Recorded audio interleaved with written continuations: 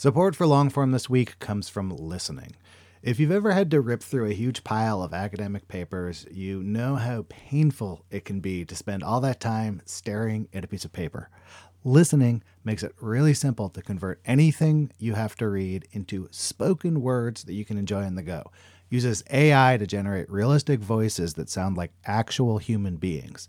Plus, it comes with a powerful set of tools that allows you to do stuff like skip over non-essential text, but also take notes with one click. Your life just got a lot easier. Normally, you'd get a 2-week free trial, but listeners of Longform get a whole month free. Go to listening.com/longform or use code LONGFORM at checkout. Hi, we're Visible. We're the wireless company with nothing to hide. Seriously. Hidden fees? We don't have them. Annual contracts? Not our thing. Great wireless on just one line? Now that's more like it. Get unlimited 5G data powered by Verizon for just $25 a month. Taxes and fees included. That's right, $25 a month, every month. Sorry, hidden fees. We're just not that into you. Sometimes the choice is just Visible. Switch today at Visible.com. Rate with service on the Visible plan. For additional terms and network management practices, see Visible.com.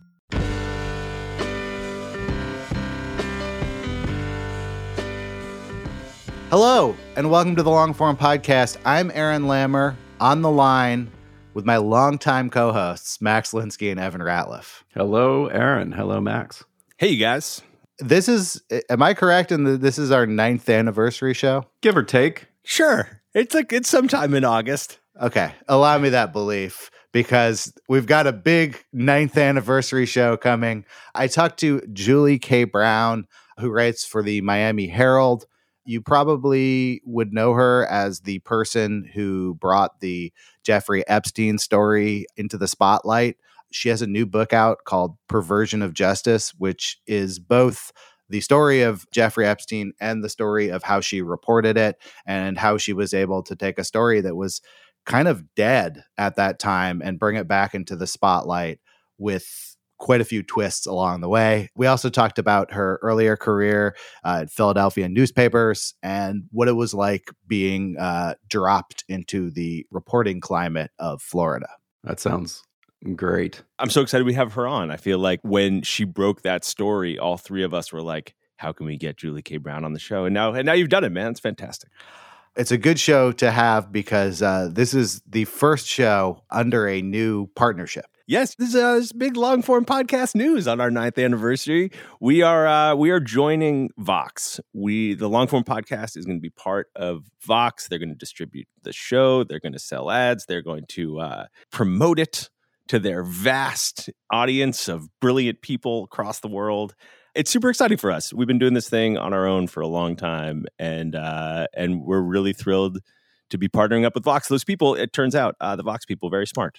I think it's worth mentioning that we have been producing the show independently for the last 9 years, which basically means Max has been doing all of this work himself. So thanks to him, and thanks to all the listeners who kept it going. We wouldn't have been able to do it for this long without a ton of enthusiasm from the people listening. So 9 more years. Yeah. Yeah. I was going to say, man, if we could go back to like August 2012, if there was some way that I could have like go back in time and just slide a piece of paper across the table to you guys and be like, we'll still be doing this in 2021, just to see the expression on both of your faces. Buy Bitcoin. Thanks to all the good people at Vox for making it happen, and thanks to all of you for listening. And now, here's Aaron with Julie K. Brown.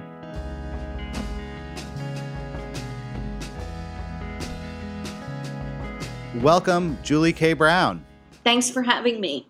I am sitting here looking at your new book, Perversion of Justice, about Jeffrey Epstein, which I'm going to go out on a limb here and say that I've dedicated more of my media hours to this story than at least any other story I can remember during the time we've been doing this podcast. I've listened to the podcasts, I've watched the documentaries, and I have read your book. And the story really starts with you in a lot of ways, but I wonder if we could actually just put that aside for a little bit and talk about your Epstein life. So where are you from, and what path led you to journalism? Well, I'm from a little town outside of Philadelphia called Sellersville, Pennsylvania. And I grew up in a small town. My mother was a single mom with 3 kids. And I tell a little bit about that in my book, about my life, which was a bit of a struggle, and my mom having to work like 2 to 3 jobs. And, I ended up working 4 years between high school and college in order to earn enough money to be able to go to college. So I entered Temple University, and I became an emancipated minor, which allowed me to get a lot more aid because I had been living on my own for so long. And from there, I just, began working in the journalism track. I thought I would be in public relations because I thought that would be more practical than going into journalism, because journalism doesn't, you don't make a lot of money. But as soon as I had my first newspaper internship, I realized that there was really no going back, that I was going to be in print journalism. What was your perception of journalism, and what was it like when you actually arrived as compared to what you thought it would be like? I was a big fan of the Philadelphia Inquirer because I lived outside of Philadelphia, and I just studied it. I not only read it, but I studied it. And, at that time, there were reporters for the Inquirer that were winning Pulitzers left and right. They were doing, not that they're not doing this now, but even more investigative kind of journalism. And so I sort of worshiped those people. I read, the Washington Post and just studied this kind of journalism. When I first started, of course, I started at a very small weekly newspaper in New Jersey. I wasn't making enough to support myself, so I was waitressing part-time. So I was doing my stories during the week, and then on, Thursday, Friday, Saturday night, I was waiting tables, sort of like a starving actor. I was a starving journalist. So it was just hard. You have to really love this work in order to stay in it as long as I have. What kind of stories were you doing during your moonlighting waitress days? What were your journalism hours taken up with during that period of time?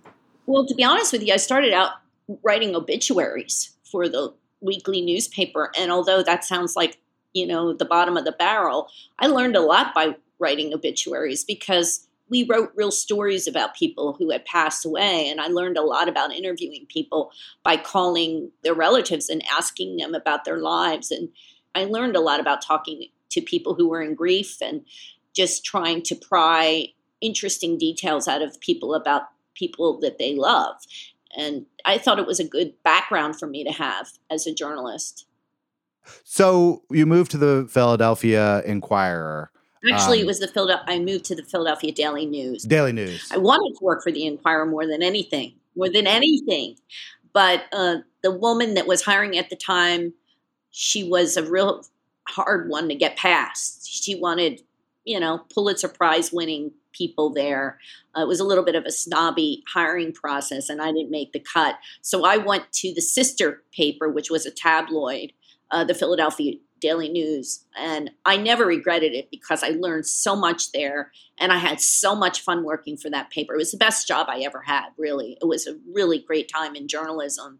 Writing for a tabloid, I would recommend it to any young journalist at some point in their career to write for a tabloid. I don't know, you just really get on the street more, I think. In Philadelphia, I was in virtually every neighborhood in the city. Coming from, a small town in Pennsylvania, I think it diversified my knowledge of different kinds of people. Did you feel like during that period you got a feel for what made a juicy story, or the kind of story that performs in a tabloid environment? Yeah, definitely. I mean, it's a different style writing for a tabloid. You kind of have fun, a little more fun with stories. You relish every little tiny detail. You learn a lot about writing because you are looking for details. It's hard to explain. It's just a really clean, fast writing style and pace. Have to be really quick on your feet, write things very fast. And it's just really, I found it to be excellent training for me. moving from there to Florida, did you start to feel like you were like at a disadvantage in this Florida culture? Which, I mean, in the book, you really describe sort of not quite a culture shock, but realizing you were in a very, very different place to be reporting from. To be honest, it was a really huge culture shock. I came from, a big gritty city with a lot of diversity to, South Florida, which is not as diverse. We have a lot, of course, a Latin population, and there are pockets of African-American, Haitian-American people like that. But it was not the melting pot that Philadelphia was. The best way to describe it is if you're in Philadelphia and you're sitting at one end of the bar and a Phillies game is on and the guy at the other end of the bar is watching, by the end of that game, you'll know everything about the guy at the other end of the bar. And Florida just isn't like that. Obviously, I didn't have the history. I didn't know the history of Florida as well. And actually what I did was I started reading a lot of history books about Florida because, having grown up in Pennsylvania, of course, I knew about William Penn and the Quakers and the founding of Philadelphia and all that, and even the politics. But I didn't really know that about Florida. So I actually did some homework about Florida, and that helped a little bit. You just have to learn a whole new culture. It is very transient. My kids would make friends with someone in the neighborhood, and before we knew it, they were moving someplace else. So it was a little bit harder, more challenging to do stories, I think, in Florida because it is so transient. And one of the things that you got attention for, you did this series for the Miami Herald about prisons. Tell me about the genesis of that and how you went about it.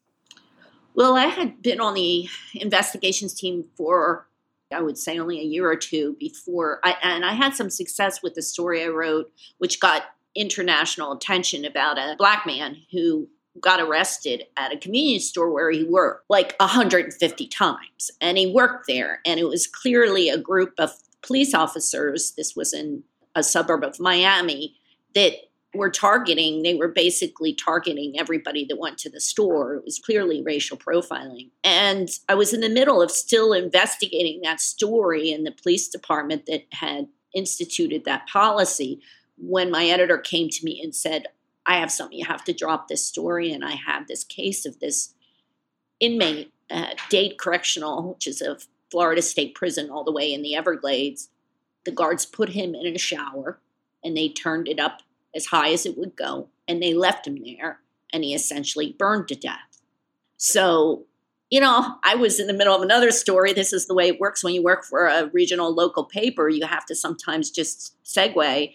And I just started working on that story, and uncovering exactly what happened in that particular case led me to realize the brutality of Florida state prisons. And so it was just one story after another of the brutality that was happening. And it kept going for 4 years. There were just countless stories of the abuse by correctional officials against inmates in the state prison. Some of these inmates, by the way, they weren't all killers or people, not that they deserved to be killed, but there were people that were in for check cashing forgeries who were sprayed so hard with chemicals that they died, and they're in there for forging checks. And at that time, there wasn't really in our country in journalism a prison beat, like this. So the New York Times was doing similar stories that I was doing. So we were both covering the brutality of prisons. And what happened was I won a Polk Award, George Polk Award, in conjunction with the New York Times for the coverage. And after that, now, if you look around, they have prison beats at a lot of newspapers around the country. But we were, the New York Times, and my coverage, I think, spawned a whole series of other reporters looking at their own prisons across the country. What are the challenges of reporting from within a prison? Like even just taking that very first story about an inmate being burned to death in a shower. Who are the sources on something like that? How do you corroborate it? Someone who came on the show who was talking about the protests after George Floyd said, you can't trust the accounts of the police here because the police are actually in the story, not neutral sources on the story. So in a closed environment like a prison, where do the facts and the sources come from? Records. We spent thousands and thousands of dollars on records during that series. It was really laborious because we would first have to put a record in for all the inmates that were in that cell block, just a list of the inmates that were in that cell block that particular night, that whatever incident happened. And then you have to try to find out where those inmates are, and they're probably at various different prisons. Then you have to write them a letter. Then if you hear back from them, you have to ask them to send you a form giving you permission to go visit them at the prison. And it just goes on and on. There's a million steps to it. Like just say you hear from someone that so-and-so Mr. Smith corrections officer did this. You have to ask for all his records, and you have to ask for it in a certain way in order to get the records. So in the beginning, we were learning all about this. And actually, we had a whistleblower on the inside. He was no longer at that prison, but he was writing us and telling us what to ask for and how to ask for it. So he helped us enormously. And in that particular case about the inmate that was killed in the shower, there were doctors and nurses, for example, that were working that night. So I had to track them down.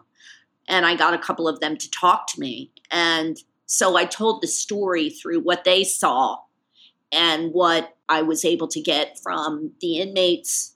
There were a couple of corrections officers who we eventually got to talk to us. They wouldn't let us use their names, but they all basically told us what happened. There was very little conflicting information. So we knew what we had really happened. Plus the medical examiner in Miami-Dade was still reviewing it, which this was a long time after it happened. And it was mysterious that they hadn't released the autopsy report.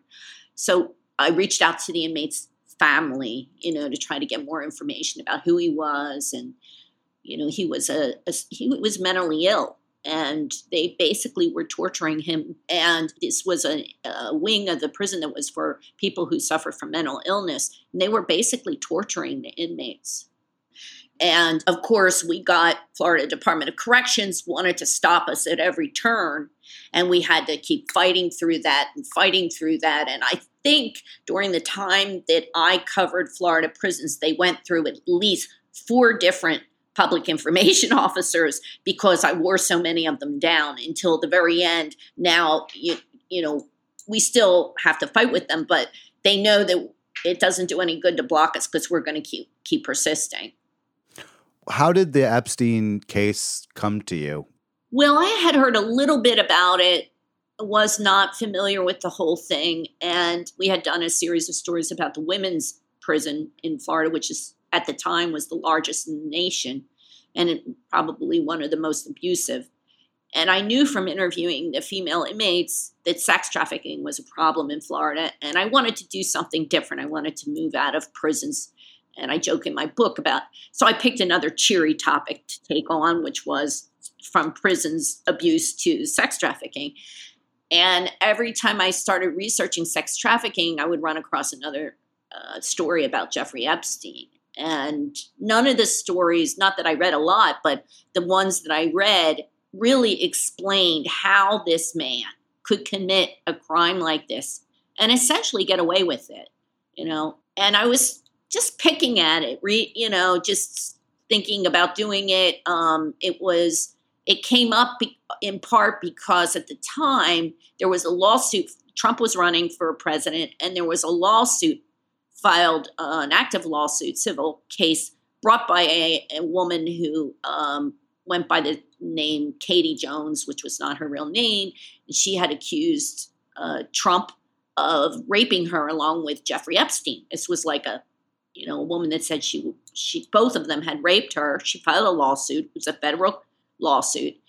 And she was supposed to, and Trump, was supposed to basically testify. And just days before the election, she was supposed to give a press conference and it just went away.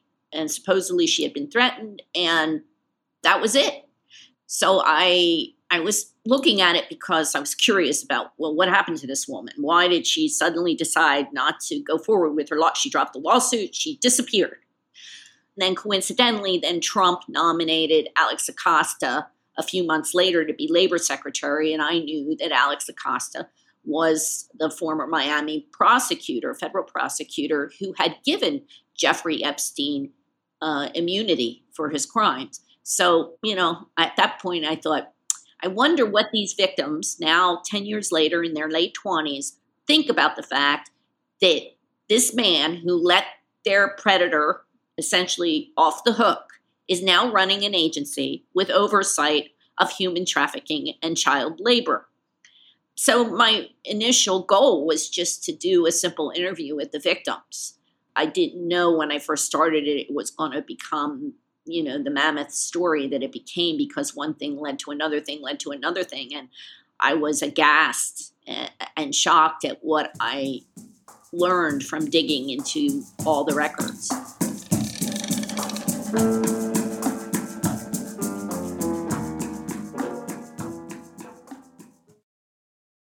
Support for Longform this week comes from listening. If you find yourself behind the 8 ball, needing to read a bunch of academic papers or journals or any kind of dense reading material, you might make your life a lot easier by checking out listening. It takes anything, articles, books, PDFs, and turns the text into spoken word that you can absorb no matter what you're doing.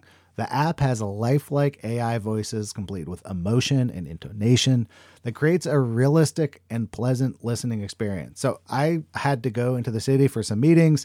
I needed to review some PDFs, threw them in there, listened to them on the way. It was both pleasant, and I kind of forgot that I wasn't listening to a professionally done audiobook or something. Very quickly, the voices sounded totally natural and human to me. This listening app might just transform how you consume reading material, and you can give it a shot yourself risk-free. Now, normally you get a 2-week free trial, but listeners of Longform get a whole month free. Go to listening.com/longform or use the code longform at checkout. Listening. Your life just got a lot easier. Hi, we're Visible. We're the wireless company with nothing to hide. Seriously. Hidden fees? We don't have them. Annual contracts? Not our thing. Great wireless on just one line? Now that's more like it. Get unlimited 5G data powered by Verizon for just $25 a month. Taxes and fees included. That's right, $25 a month, every month. Sorry, hidden fees. We're just not that into you. Sometimes the choice is just Visible. Switch today at Visible.com. Rate with service on the Visible plan. For additional terms and network management practices, see Visible.com.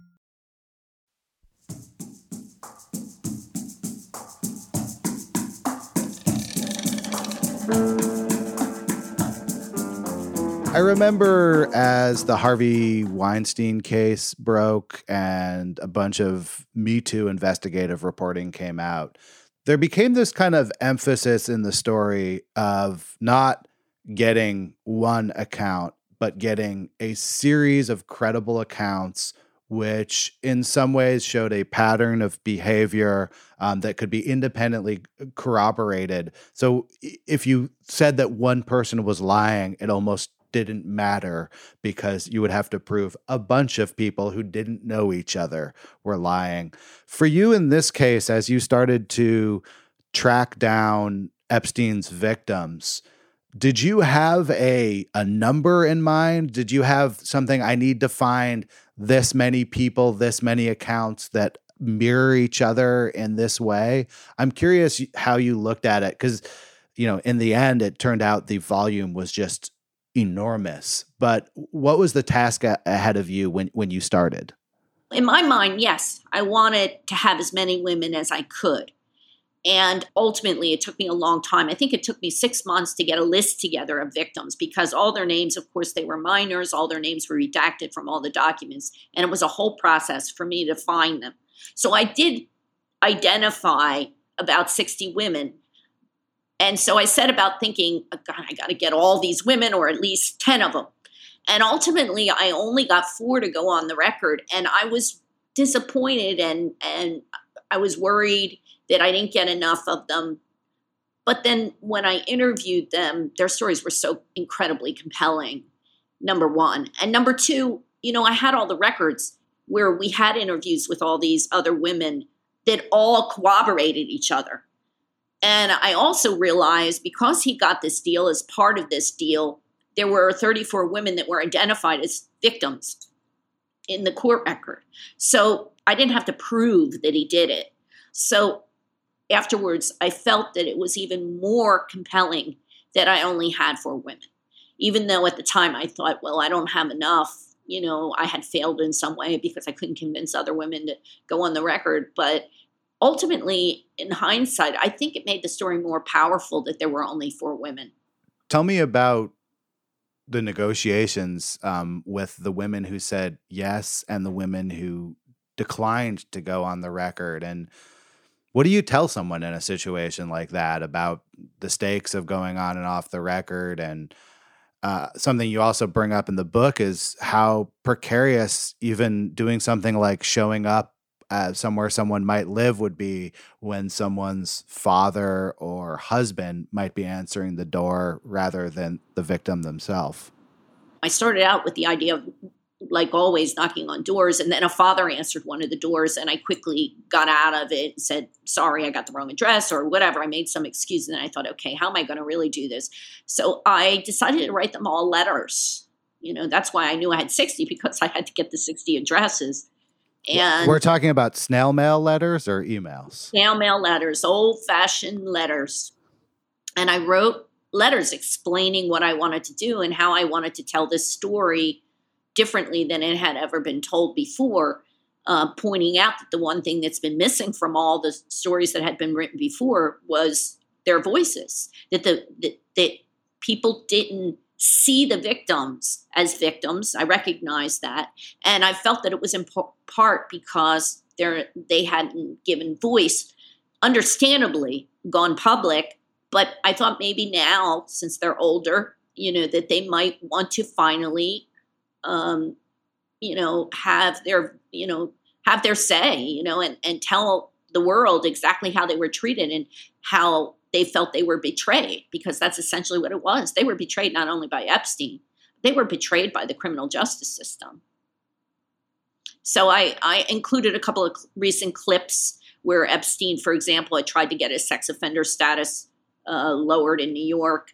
And I pointed out, quite frankly, that it was very possible that he was still out there preying on underage girls. I mean, this is a disease that he had. So I got a response, just, not many to the letters. Not many came back, though. So I know a lot of women got the letters. I got one lawyer sent me an email saying, our clients have informed us that you wrote them letters. Do not contact them again, kind of thing. But one young woman, Michelle Licata, who now lived in Tennessee, called me after she got the letter. And she said, we just had a conversation. She said her lawyer told her not to talk to me, but I somehow convinced her, let us come to Tennessee and let us tell her what we're doing. If she didn't want to go on the record, she didn't have to go on the record. She didn't want to, this was the other thing that helped, I think. If she didn't want to talk about the abuse that actually happened to her, she didn't have to talk about it, because I was focused on the criminal process. Not necessarily, there was really no dispute that he had done this. She was on the list. So we flew to Tennessee, Emily Michaud, my videographer, and I, not knowing whether we were going to come back with anything, because we didn't know whether she would back out. Are there complications in pursuing a story like this where it's happening both at the criminal justice level and then also in the civil level with like a lot of lawsuits? I'm curious, like, sort of the distinctions there and what you're able to access in the criminal cases versus the civil cases. At one point you talk, I think in the book, about a bunch of interviews that basically prove that this happened, but were part of a civil trial, not a criminal trial, and therefore were sealed forever. Well, there were different challenges with each of those categories, civil versus criminal. But the one civil case pertained to the criminal case. One of the victims, Courtney Wild, was suing the Department of Justice because of how they had handled the criminal case. And her lawyer, Brad Edwards, really did a brilliant job of getting records pertaining to the criminal case, including emails that went back and forth between the prosecutors and Epstein's high-powered lawyers. So he had unearthed a lot of new information. And by the way, he had brought some of this information to other media people who never really did anything with it. And the case was still open. It was 10 years old. The case was 10 years old. So I had that to go through. And there were over 500 docket entries in that case. Some of those docket entries in of themselves had dozens of exhibits. So I thought, this is not going to be that hard. I'll pick the motion for summary judgment, the main complaint, a couple other documents, and I'll be able to put this story together, no problem. But it was much more complicated than that because there were other civil lawsuits. We did get a little bit of FBI files. A lawyer in New York who worked for one of the tabloid websites had sued to get the FBI files. I'd like to give him credit, Dan Novak, because he did that. I didn't. But the FBI was forced to put some of their files on their website called The Vault, but nobody else noticed that this was happening.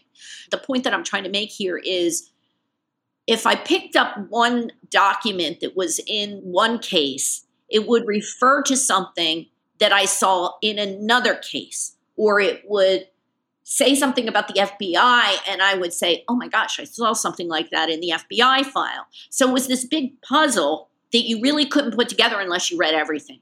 So I quickly came to realize this was not going to be a thing where I could just cherry pick little things from each case file and put together a story. I had to really study almost everything that was public.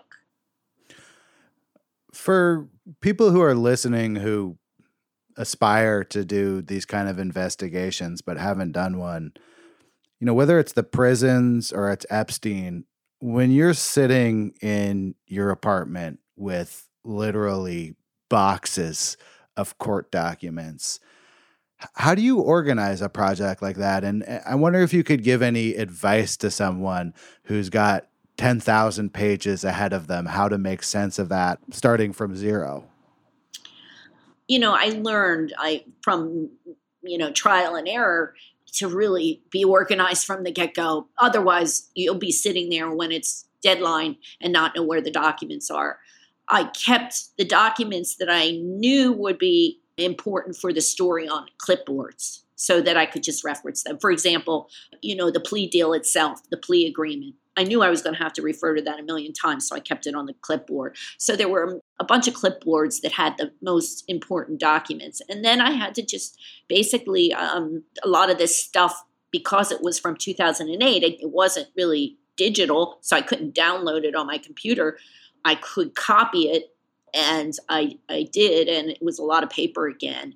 And I just organized it in binders and folders and file boxes. I had a whole file box that was called Victims. And I tried to find out everything I could about, I had 60 in there to start, and then I got more. And for each, I had a file for each victim. Some of the files said Jane Doe 3. I didn't find out who Jane Doe 3 was, so that was just Jane Doe 3. There were a lot of civil lawsuits. So let's just say one of the lawsuits, Jane Doe 3 filed a lawsuit. I pulled that lawsuit and I put it in her file. So it's just really important to stay, especially with this case, it was really important to stay organized. And, in writing the book, I kind of, I'd moved during the pandemic. We no longer had a newsroom. So I had moved all my files from, I worked from home just so everybody would leave me alone. And then I moved them back to the newsroom when the case broke, because then I was working in the newsroom again. And then I had to move them all back to my apartment after the COVID hit. So I sort of got a little bit disorganized. So I had to reorganize myself when I went to write the book because everything was all over the place. With a story that's going off in so many directions at once, you've got Acosta and the plea deal, you've got the victims, you've got flight logs and private islands, you've got an enabling group of wealthy and successful scientists and business people and lawyers. How did you choose where to put your focus at a given period of time? I know this stuff is all overlapping, but as one human being with a limited number of hours in the days. How did you prioritize in your reporting of this case? That was one of the biggest challenges, I think, of the whole entire project. I would hear something about his connection to Bill Gates. Am I going to go down that rabbit hole, or am I going to stay with this rabbit hole? And I quickly realized I wasn't going to be able to do that all. I had to have four corners to the story and keep my eye on the ball, which was the victims who had never spoken before. The police chief and the lead detective, I felt, were very key. They don't get enough attention, I think, but they were very, very integral to my story. They had never spoken publicly before, and the police chief went on camera, which was huge.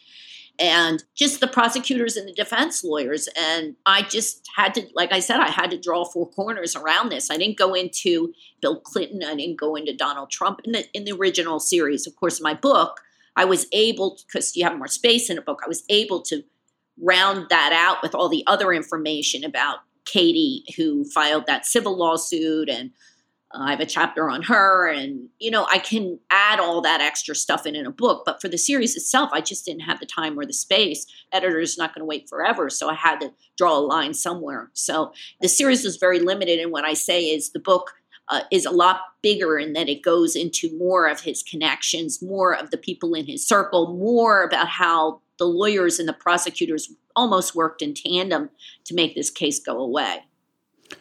Could you feel Epstein's lawyers and people in his world sort of maneuvering behind the scenes as you did your reporting? Like, were they aware of what you were doing and trying to stop you? No. It was like they didn't care. Obviously I reached out to them many times. We even went to Epstein's house and knocked on the door. We knew he was there, and he didn't come out. At the end, I sent certified letters, snail mail letters to everybody, every lawyer, every house, to his house in Palm Beach, to his home in New York, to all of his attorneys. And for the most part, Dershowitz was really the only lawyer that responded, and he was worried about how he was going to be painted in the story. He didn't ask any questions about how Epstein was going to come across. So I just think his lawyers just thought, other stories had been written about Epstein over the years, and my guess is they just thought it's just another story and nobody's going to read it and it's not going to be a big deal. Although I will say, after the series broke, Emily and I were feeling less safe because we knew that now they were, that Epstein's people were watching us and probably investigating us. We were keenly aware we were probably being followed. Some weird things started happening immediately. Emily had a van parked in front of her house for days on end, finally called the police. The guy said he was a private investigator, but he claimed he was working another case in the neighborhood, So it was a lot to grasp at the time, but I tried my best to keep my eye on the ball, so to speak, that we pressured enough people in the right places so that they, reopened the case, essentially. As you published this initial series, pretty quickly, reporters from all over the country started to jump on the story. The New York Times wrote about it. Reddit caught fire. So there was a whole amateur sleuthing world going on. How did that change things for you? And what was it like sort of staying with this story from the early days when you were pretty much on it alone to it becoming the most crowded story in the country, probably? That was really a crazy, crazy time for me. No reporter wants to be a part of the story, and I was almost a part of the story there, and I was very uncomfortable. I don't like doing TV at all, but the one thing that I know is that authorities weren't going to do anything about this unless it stayed in the news and that there was pressure. And I thought the only way to do pressure was to continue to write stories and to be in their face by going on TV. So I took advantage of the fact that I am sort of, a part of this story in the hope that it would pressure authorities to do something about it. And it was a balance because I was trying to write more stories, which I did. Fortunately, the Herald brought in some other reporters to help me with these stories because, again, we had the New York Times, Washington Post, ABC, NBC, CBS, everybody was on the story. It couldn't be my story alone anymore. And, I'm a very competitive reporter. So at first it's disconcerting because it's sort of your baby and all of a sudden somebody else is taking your baby away from you. So, you have to kind of put that aside because the more important story was getting justice for these girls. And that was always my goal. So when you think about that, the more reporters that work on it and get more information, I wasn't based in New York. I didn't have the sources in New York. I was always, quite frankly, surprised that the New York media didn't really examine what he was doing at his mansion up there. I worked a little bit with the newspaper that's in the U.S. Virgin Islands because I'm not based there. So I called that newspaper to see, if those reporters wanted to work with me. I sort of began to embrace the fact that other journalists were doing this story because there's just no way that I could do it all by myself. When you made your pitch initially to those victims, I assume that you were able to discuss your own intentions and how you would handle it. How did that get complicated as you ceased to be the only reporter on the story and the reporting you had done got put into this giant stew? Did things that you had sort of promised the victims about how you would handle the case get undermined ever as the case became a many, many, many journalist, TV, documentary, podcast kind of story? Well, I stayed in close contact with the victims. I spoke with them right after the series ran and it exploded.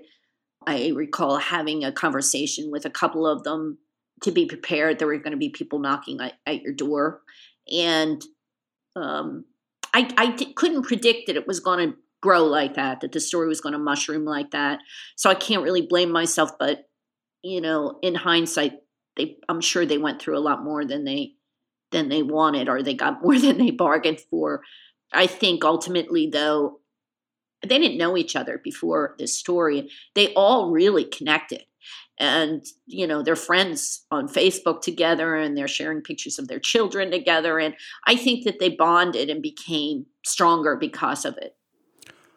One of the things that I found interesting about the book that I actually didn't see coming was how much you talk about the sort of media story behind the story. You talk about your editors and conflicts within the newsroom and sort of what's happening behind the scenes to produce this kind of work. I wonder if you could tell me about that decision and why you decided to sort of pair the Epstein saga with what you were doing as a reporter to get that. And also your personal life is in the book.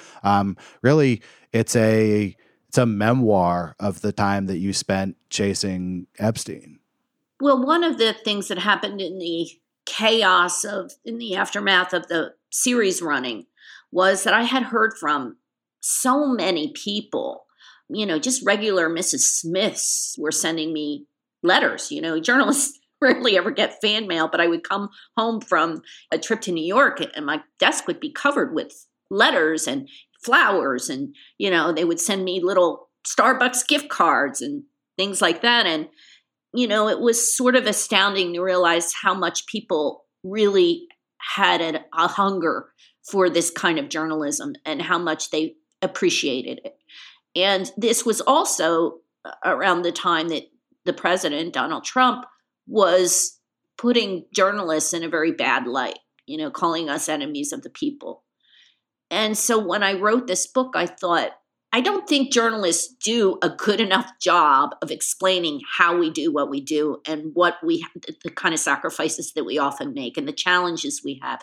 We don't want to be part of the story, so we don't tell that part of the story. And I do think it's important for the public to understand that because we're real human beings. We suffer through, the trauma of things. We have our own families to balance in the midst of this crazy kind of career. I thought it was important to share that with the public because I thought maybe people really need to understand that we're not doing this, for the money, obviously, and we're not doing it for the fame. We're doing it. I had one journalist kind of make fun of me because I said something about not winning the Pulitzer Prize, that I was fighting for something that I felt was more important, which was justice. And he kind of laughed at that. And I thought, but that was really what I was after. I really never set out to win a big prize with this story. I didn't even think that it would explode at all. I thought it would disappear after a day. I thought if just one little piece of justice comes out of this, I would be happy. I honestly felt that way.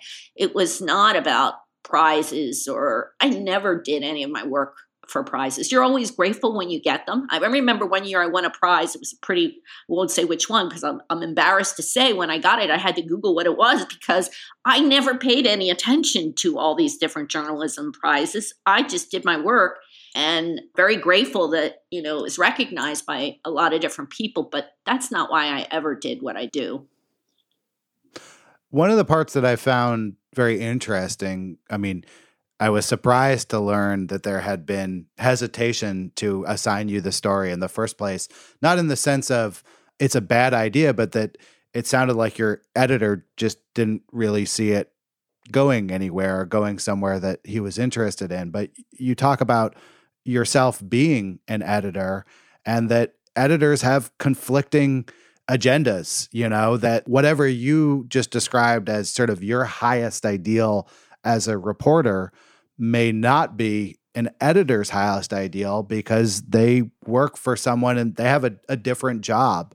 When were you an editor and what did you learn as an editor? Oh my God, it's so hard to be an editor. It's really hard.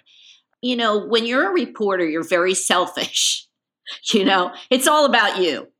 But when you're an editor, it's about everything but you. It's about, you have so many bosses to make happy. It's just really tough. I wasn't a great editor. I was always much better reporter than I was an editor. You've got to pressure reporters to do things sometimes they don't want to do. And that's not easy. And my editor, Casey Frank, and I, we had been together for almost my entire career at the Herald.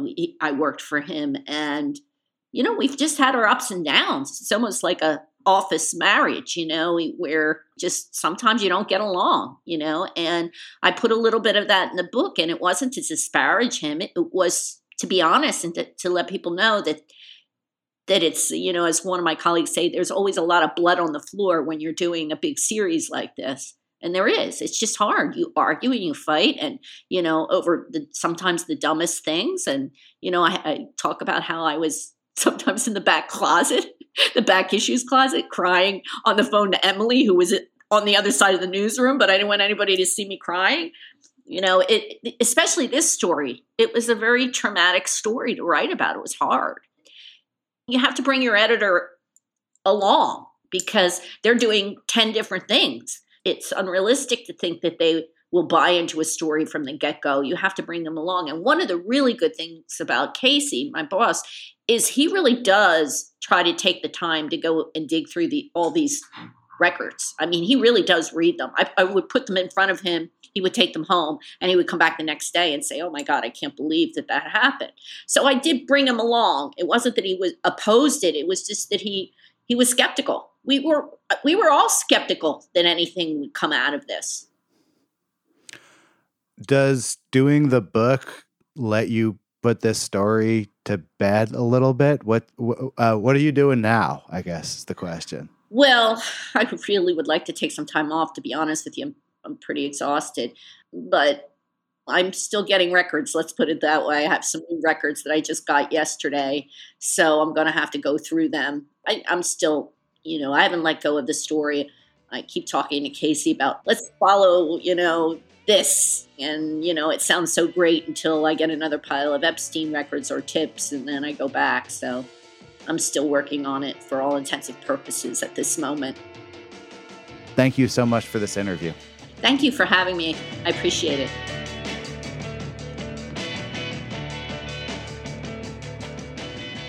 Nine full years of the Long Form Podcast. That's another one, but it's our first one with Vox. Thanks to them. Thanks to my co-hosts, Max Linsky and Evan Ratliff. Thanks to our editor, Jackie Sajiko, and our intern, Susan Peterson. Thanks to everyone over at MailChimp. Big thanks to them. We'll be back next week.